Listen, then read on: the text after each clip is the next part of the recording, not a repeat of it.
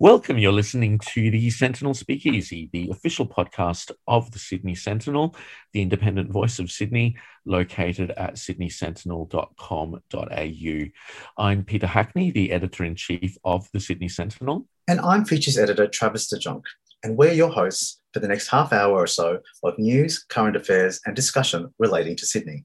And this episode, we're discussing the topic of whether New South Wales has an issue with police strip searches. We speak to lawyer Samantha Lee from the Redfern Legal Centre about the issues and realities surrounding police strip searches in the state.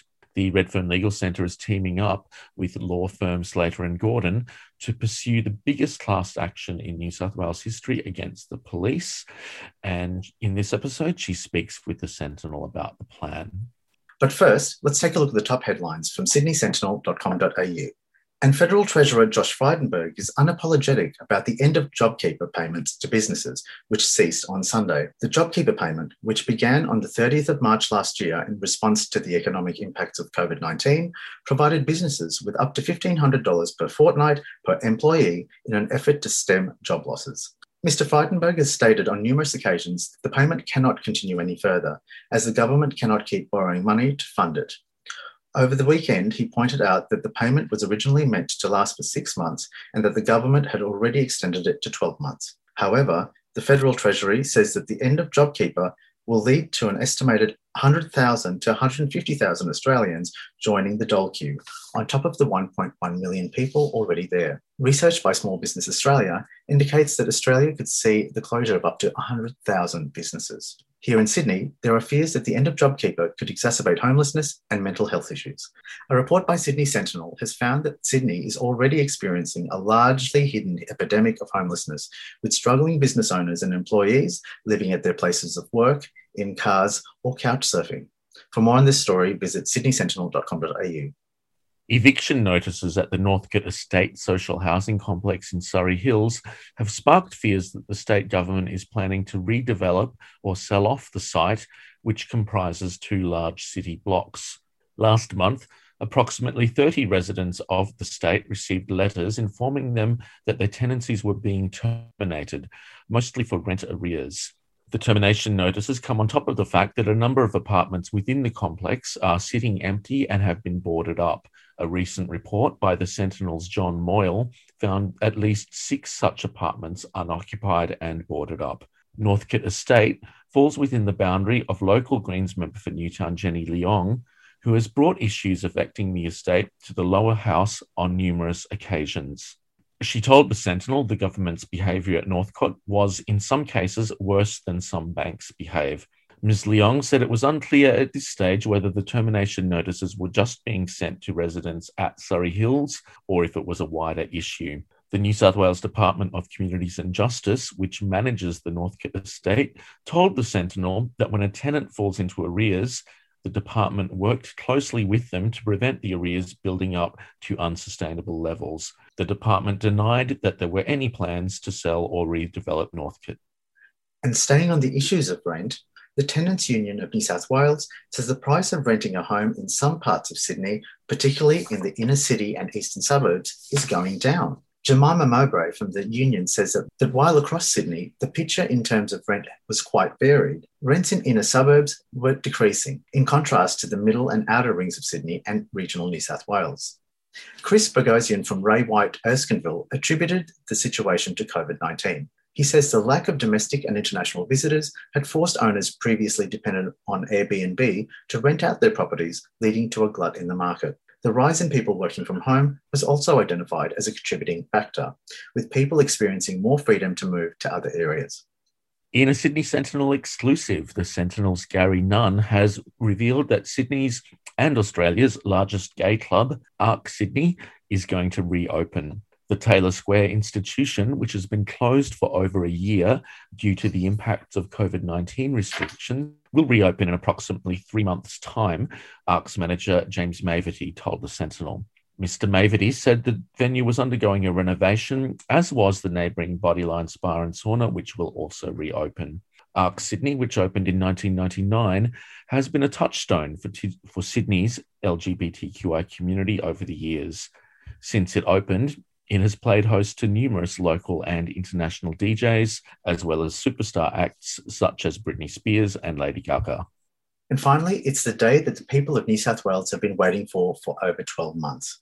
Premier Gladys Berejiklian made the announcement that as of midnight on Monday, 29th of March, there will be no COVID restrictions on dancing in New South Wales. The announcement is a welcome relief for both the people and the entertainment industries in New South Wales, watched on restricted, while other cities like Brisbane and Melbourne have been able to dance and sing despite more recent outbreaks there. The announcement also signalled an end to the raft of other COVID restrictions and social distancing measures, including masks no longer being mandatory on public transport, no caps on numbers at weddings and funerals, no restrictions on singing anywhere, caps on visitors in the home being moved up to 100 people, 200 people being allowed at personal outdoor public gatherings, and 100% seated capacity at entertainment venues, including stadiums and theatres. And those are the top headlines from the Sydney Sentinel. For more news, as well as a huge range of arts and entertainment content, feature articles, interviews, opinion, and queer, vegan and youth content, visit sydneysentinel.com.au. You can also find us on Facebook at The Sydney Sentinel, on Instagram at Sydney_Sentinel, and on Twitter at Sydney_Sentinel.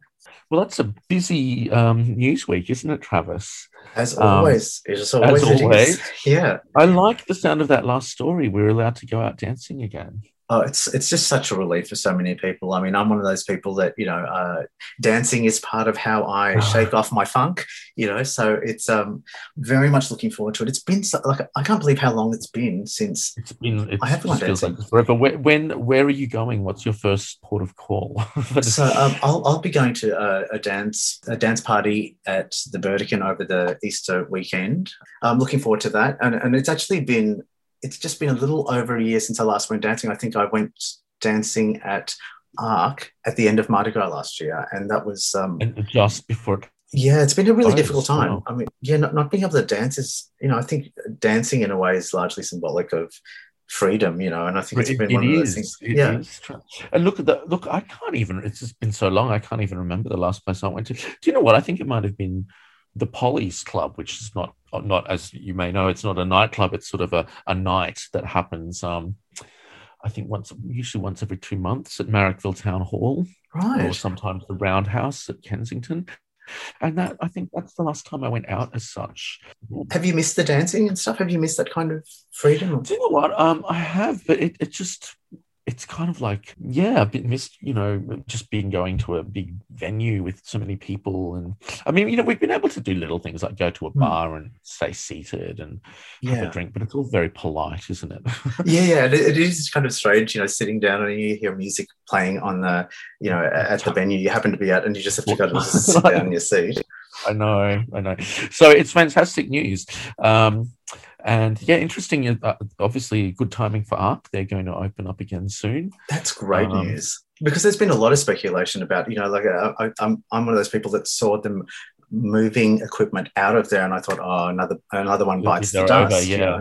Look, there were a lot of rumours that they'd closed, and also Bodyline, which is next door, that there were actual media reports it was gone, and both of those venues are very much integral, or they have been integral to the LGBT community. So indeed, and such a part of Taylor Square energy. So no, that'll change things in that area, which is good. Yeah. And speaking of clubbing and dancing and those pursuits, you recently spoke to Samantha Lee from the Redfern Legal Centre. Will you tell us about it, Travis? Yes. So basically, I mean, it's an appropriate segue in terms of there's a question. There's been a lot of questions over the last few years about whether or not New South Wales has a really serious problem with police strip searches that have been occurring with increasing frequency. Kind of give you some sort of understanding of the levels that they've been operating at. New South Wales Police, over the last 4 years, have paid over $100 million worth of settlements to people who feel they've been wrongly strip searched. That's a lot. I mean, just imagine, in 4 years, $100 million in settlements. And those are just the people that won their cases against the police for illegally strip searching them. So there seems to be that there is quite a significant issue here. Samantha Lee is a lawyer at the Redfern Legal Centre and a person who's been really watching these issues really closely and trying to change the policy and attitudes from New South Wales Police in regards to how indiscriminately they seem to be applying these laws and procedures.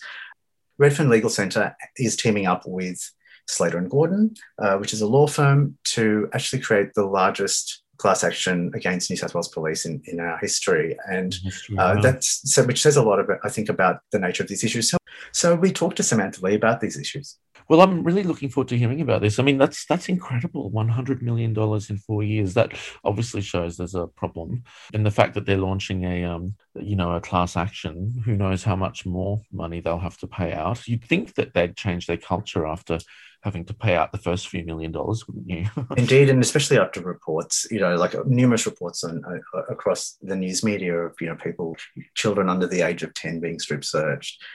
Young girls being stripped, forced to squat and cough over a mirror. I mean, these are just unthinkable acts. And actually, we mentioned that that this kind of thing happens at clubs and that dance parties, but it also just happens anywhere. I mean, I've seen with my own eyes strip search booths on the concourse at Central Station, and places like that. So, well, look, let's listen to what Samantha had to tell you. New South Wales police strip searches happen far more often than you might think, many thousands of times a year based on figures from New South Wales Police itself. New South Wales Police have already paid, in just the last 4 years, $113 million in settlements for more than 1,000 civil cases taken against them in relation to strip searches. The invasiveness of strip searches can range from the removal of the outer layers of clothing, to stripping down to underwear, to being forced to strip down naked and perform the now notorious squat and cough. Over the last decade, strip searches by New South Wales Police have increased and keep increasing. And there have also been increasing news reports that strip searches being conducted by New South Wales Police are unlawful, in breach of their procedural guidelines, that they are unreasonably invasive, and that they are causing untold damage and trauma. To talk about this, we have Samantha Lee from the Redfern Legal Centre, an organisation that has been spearheading changes to New South Wales Police strip search procedures. Samantha Lee, thank you so much for joining us on the Sentinel Speakeasy.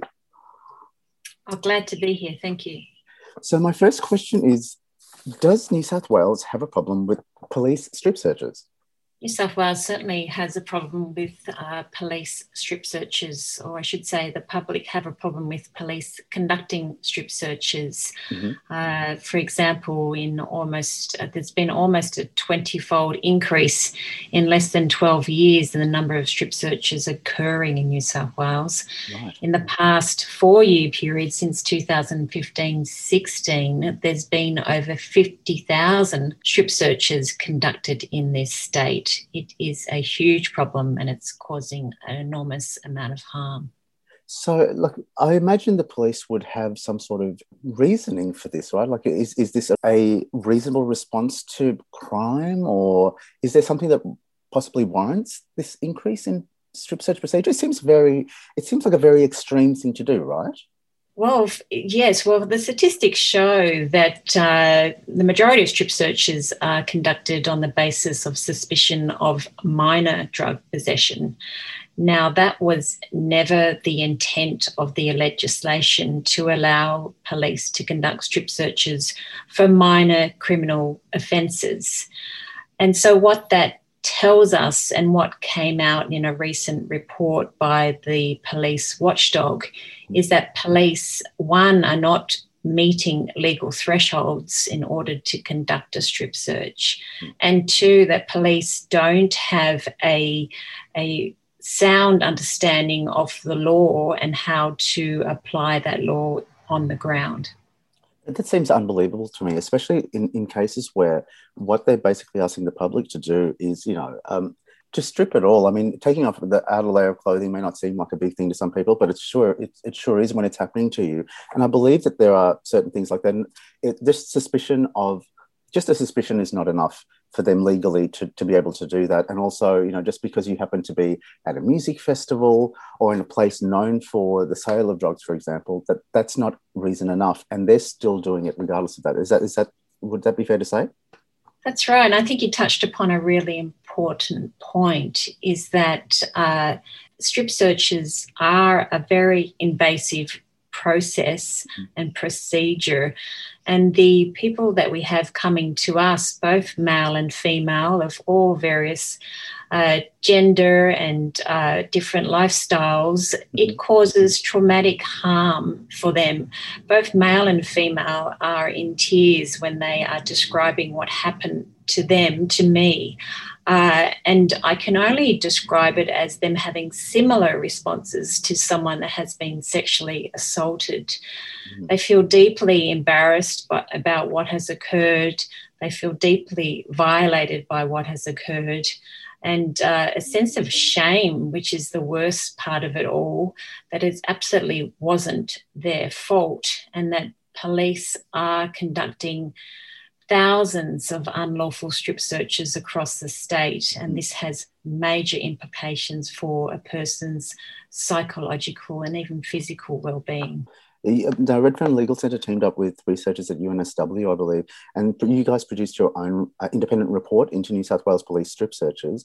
And I believe that there were findings that, you know, would really surprise people. I think, you know, most people, when they associate the use of strip searches, I guess they're imagining, you know, it's just used for junkies or people at music festivals, and of course, you know, like it's a safety issue. But the reality is, it's happening to people across the age spectrum, isn't it? It's happening to people that it shouldn't be happening to, like children under the age of 13, I believe, and then it's happening to, you know, young girls. It's happening to people who are older as well, and I guess this led to, you know, there's been a lot of reports in the news. It's very serious, and the Law Enforcement Conduct Commission, which is the police watchdog, it was so serious they did an inquiry that I think went for about 2 years, and they released their findings in December last year. Can you summarise what those key findings were? Because they were shocking to me when I was reading them. Yeah, so some key findings being is that over 91% of strip searches are conducted on the basis of suspected possession of drug possession. And as our research has proved, the majority of those actual searches result in just either no drugs found, which is the majority of cases, around 63%, to only minor drug possession being the outcome of that case.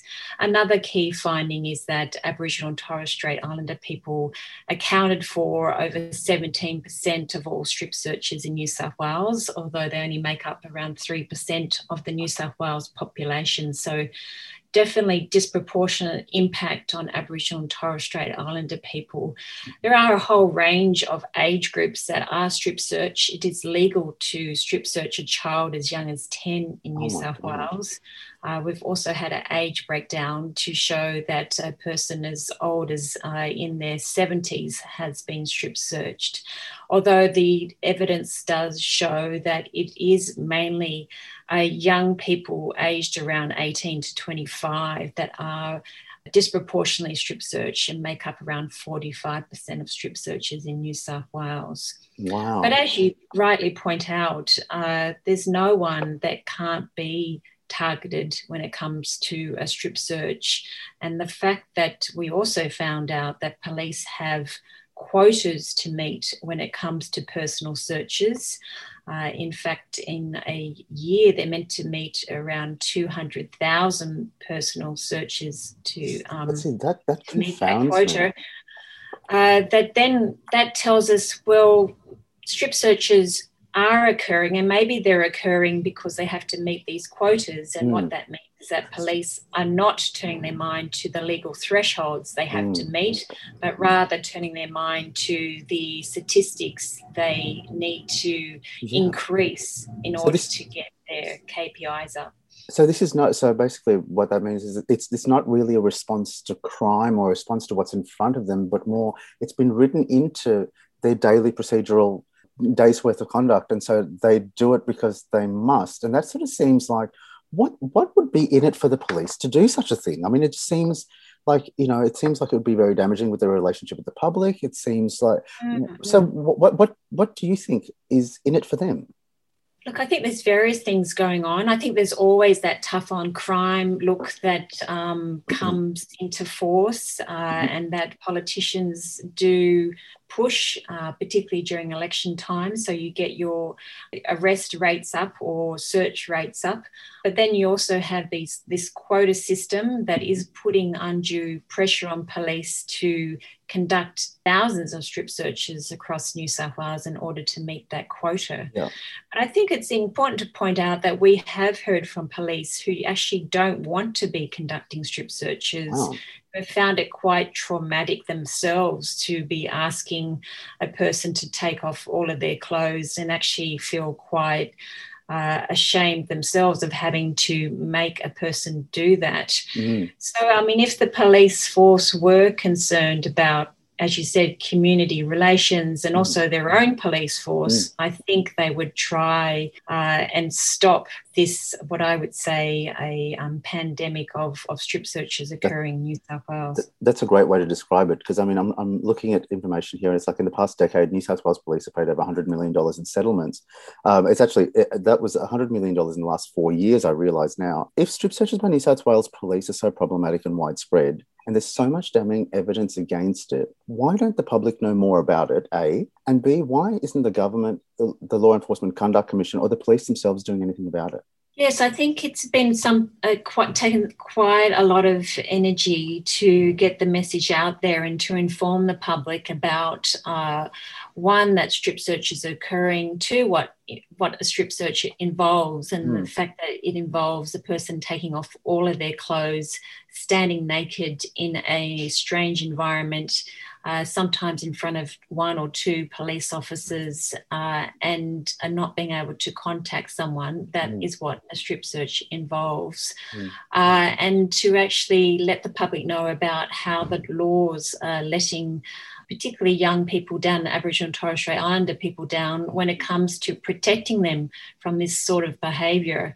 I mean, you would think, I keep saying we're talking about sexual assault quite frequently at the moment. We're talking about how people are being let down by the system and having to be exposed to these terrible incidences that can traumatise particularly young people. And so why on earth does a law allow a police officer to order a child as young as 10 to strip naked in front of two or one adult with no support, with them being in tears? How on earth is that still happening today? I think it is barbaric. I think it's an antiquated piece of legislation. I think it's damaging. And when we look back on this period of time, should surely think, what on earth were we doing? There's no other employment in New South Wales, government employment, that allows the adult to direct a child to take off their clothes. As I said, this just needs to change. Yeah, indeed. And especially when the conduct itself seems to be in really gross violation. Now, I've seen some evidence over the years. This is an issue that is quite close to my heart, and one that I've followed closely. I've seen people have released their own videos of their strip searches happening and stuff. I've seen people being strip searched in those tunnels in Central Station with, in full view of the public, walking past while they've got their pants down and they've got a cop with their hand inside their underwear. I've seen it. And I just think it just seems absolutely barbaric, but also like just unimaginable that such things are happening. And there's evidence of it, and there is no change. So I believe, so the Law Enforcement Conduct Commission's inquiry into this was absolutely damning. Their report was damning in relation to strip searches, but they don't actually have the power to prosecute. And that's, I guess, where you come in. You're collaborating with another legal firm, is that right, to create a class action in regards to strip searches? Tell us a bit about that.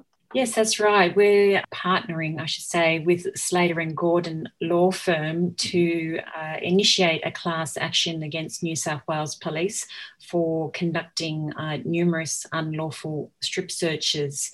Mm-hmm. We're still calling for people to register for that class action, and the number is 1-800-568-723. That's 1-800-568-723. So we're looking for people that have been strip searched all across New South Wales by the police. And what that class action will do is to seek damages for those who have been harmed by strip searches and to seek financial compensation for those people. We would hope through the class action that, one, it is a form of legal recourse for those that have been traumatised by this horrific process, but also that it will shed a light on this awful procedure and just how damaging it is, in the hope that it will change procedure and put pressure on to change the law here in New South Wales. Yeah, right. So, I mean, so it's not necessarily something specific about law change, but more about, I guess, almost dropping a bit of an atom bomb on the police to go, hey, you know, wake up, this has to stop. Would that be fair to say? That's right. And as you point out at the beginning, police are already paying out millions in compensation. Usually hundreds of millions. Unbelievable. Yeah. Yes, that's right. In regards to unlawful police conduct. And what police really should be doing, instead of just paying out settlements, is to learn from systemic problems that are occurring on the ground and change the practice. Don't just keep paying out money, to actually look and reflect on the harm that's being caused and change what's happening on the ground to prevent such cases being brought in the future. I wanted to ask you too, just before we move on to my next question, I wanted to ask about if somebody is, let's say, one of our listeners today, if they're involved in a strip search by New South Wales Police, what advice would you give them in handling that situation? Because there's some really key advice here in terms of making sure that, you know, any future action that you may choose to take is viable. So would you tell us a bit about that? Yeah, thank you. It's a good question. And it's easy for me to say here in my safe environment to speak up for yourself against police officers. It's very difficult on the ground when you are confronted by a police officer who is directing you to take off your clothes. If anything, the only thing I would like people to take away is that for you to say to the police officer, one, for them to turn on their body-worn video footage. Once that body-worn video footage is turned on, you'll see a light that says it's turned on, to then say within that little speaker and camera that you do not consent to the search.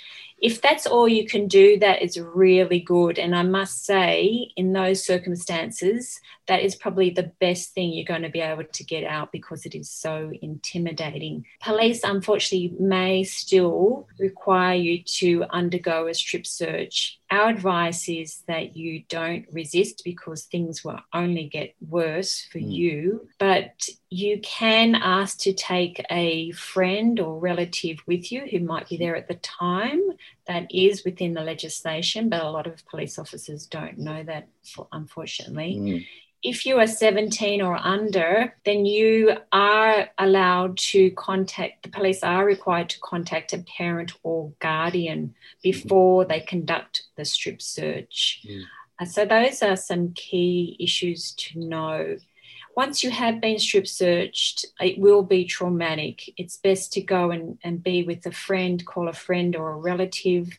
If you were injured at all, to take photos of the injury, to actually somehow record, even in your voice recording on your phone, what just happened, where it happened, what time it happened, and if you know the names of the police officers or police station that was involved. Thank you. The takeaways there are make sure that you have it noted either through the body camera or to the police themselves that you do not consent to the search, that there is, you can't really do much. You kind of have to, you can not consent, but you still have to comply, and then you just document as much as possible afterwards. Because one of the things I know the police do is like they have this very forceful way of kind of bamboozling you into it. And I've spoken to a number of people who, you know, they went along with everything because they didn't expect it to escalate to a strip search. And by the time before they knew it, they'd already consented. And so thank you so much for outlining those things. Now back to the class action case you're about to do with Slater and Gordon. You're looking for people who have had interactions with the New South Wales Police in regards to strip searches.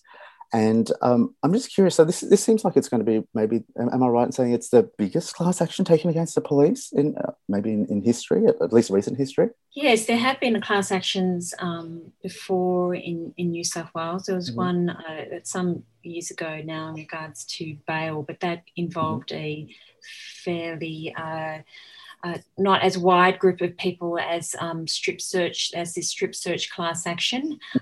So yes, it will be one of the bigger class actions against New South Wales Police, and for that reason alone, we hope that it does bring awareness to this issue and the problems surrounding the issue and the law. I have a final question for you, and that's, let's just say, you know, okay, this class action goes ahead. If you win, it'll be a big win against New South Wales Police, and also hopefully will lead to a dramatic policy change and procedural change. But what are the implications if you lose? What would a loss mean for the future of pursuing justice and change regarding New South Wales police strip searches? Look, I think we do have a good case to be heard and brought forward, and it's a case worth hearing. I think even commencing this process has been very positive. It has allowed people that have been strip searched to potentially tell their story. We have been able to take instructions from a number of people who have been deeply traumatised by this procedure, and they have actually come out in the media and told their story, which has helped others to also heal from this process and begin to look at where the law can be changed. So no matter which direction the class action goes, I think the process has been very positive and has opened the public to this very traumatic and invasive process. Yeah, well, it's been a long time coming, hasn't it? I know you've been on top of this issue for many years now, and I wish you all the best with it. And I thank you for your time today speaking to us on the Sentinel Speakeasy. All the details that Samantha has just talked about, we will have those details and links in our podcast as well as in the news article on the sydneysentinel.com.au. So thank you so much again, Samantha Lee from the Redfern Legal Centre, and we wish you all the best with your class action, and we hope this gets a lot of people over to what you're doing. Have a good day. Thanks so much for your interest in the actual subject matter. My pleasure. Bye. Bye. And that was Samantha Lee from the Redfern Legal Centre speaking to you, Travis, about the issue of police strip searches in New South Wales. And congratulations, a very interesting and important interview there. Really important issues there, Peter, and ones that I'm happy that the Sentinel is at the head of. I believe we're the first people to really cover this issue and the class action that's happening. And for anyone who would like more information, there will be links in our podcast notes, and we'll also be featuring the links on a story eventually when it comes up on the sydneysentinel.com.au. Yeah, there'll be a wider feature written by you at sydneysentinel.com.au in the coming days. And of course, you're also welcome to contact the Redfern Legal Centre directly, because they are interested in hearing from people who have been strip searched illegally. Well, that wraps us up for episode 6. I can't believe this is our 6th episode now, Travis. I know, we're zooming through them. But luckily, look, hey, you know, we've been working hard at it, and because it's Easter weekend and all of that sort of stuff, we're giving ourselves and our listeners a break. I'm sure you don't want to be hearing our voices, you know, during having your a Easter break next week. Yay. So yes, we'll be just gorging ourselves on chocolate and recovering from that next week, which means that we will next have our next episode on Tuesday, the 13th of April. Well, thanks again, Travis, and thank you to everyone for joining us. We'll see you in a couple of weeks. See you then. Have a happy Easter. Bye.